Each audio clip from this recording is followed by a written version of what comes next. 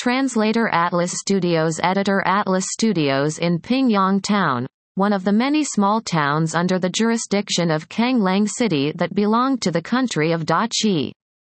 A group of cavalry gradually entered the town. The leader was clad in armor and wearing a firm and resolute expression. He was Cao Gang, one of the 5 wolf guards of Kanglang City. The other individual was a young man with clear, bright eyes and delicate features. He wore a green robe and exuded a strong scholarly aura. The young man's name was Su Zimo, the second young master of the Su family in Pingyang Town. He was a famous household name, having passed the provincial examination at the young age of 17. Second young Master Su is different from the other scholars that I know of. You may look frail, but you have excellent riding skills. They are as good as that of my guards. Cao Gang said. Lord Cao is too generous with your praise. Su Zimo gave a faint smile.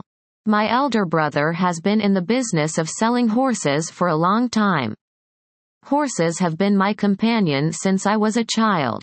I have some foundation. Moreover, Zui Feng is quite spiritual. Having said that, Su Zimo patted the fine horse that he was riding. That horse by the name of Zui Feng seemed to have understood Su Zimo's praise. It looked up and responded with a snort, revealing an intelligent gleam in its eye.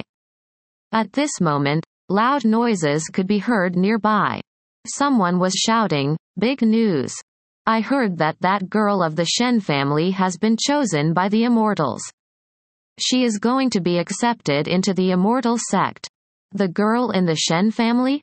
Which Shen family? It's Shen Mengqi, the one who is in marriage talks with second young Master Su.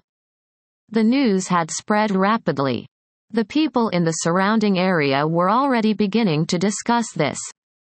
Many people were casting peculiar looks at Su Zimo. Immortal? Su Zimo murmured quietly. His knowledge of immortals still remained at those in the illusory legends. Would humans possess the power to summon wind and rain, burn the sky and boil the sea? If he did not see it with his own eyes, Su Zimo did not believe that immortals existed in this world. At the sound of the word, immortal, Cao Gang's body quivered. He wore a strange expression. Worry and fear flashed across his eyes. However, Su Zimo did not notice this as he was frowning and deep in his own thoughts. At this very moment, a beam of light suddenly flashed across the sky with lightning speed. Just as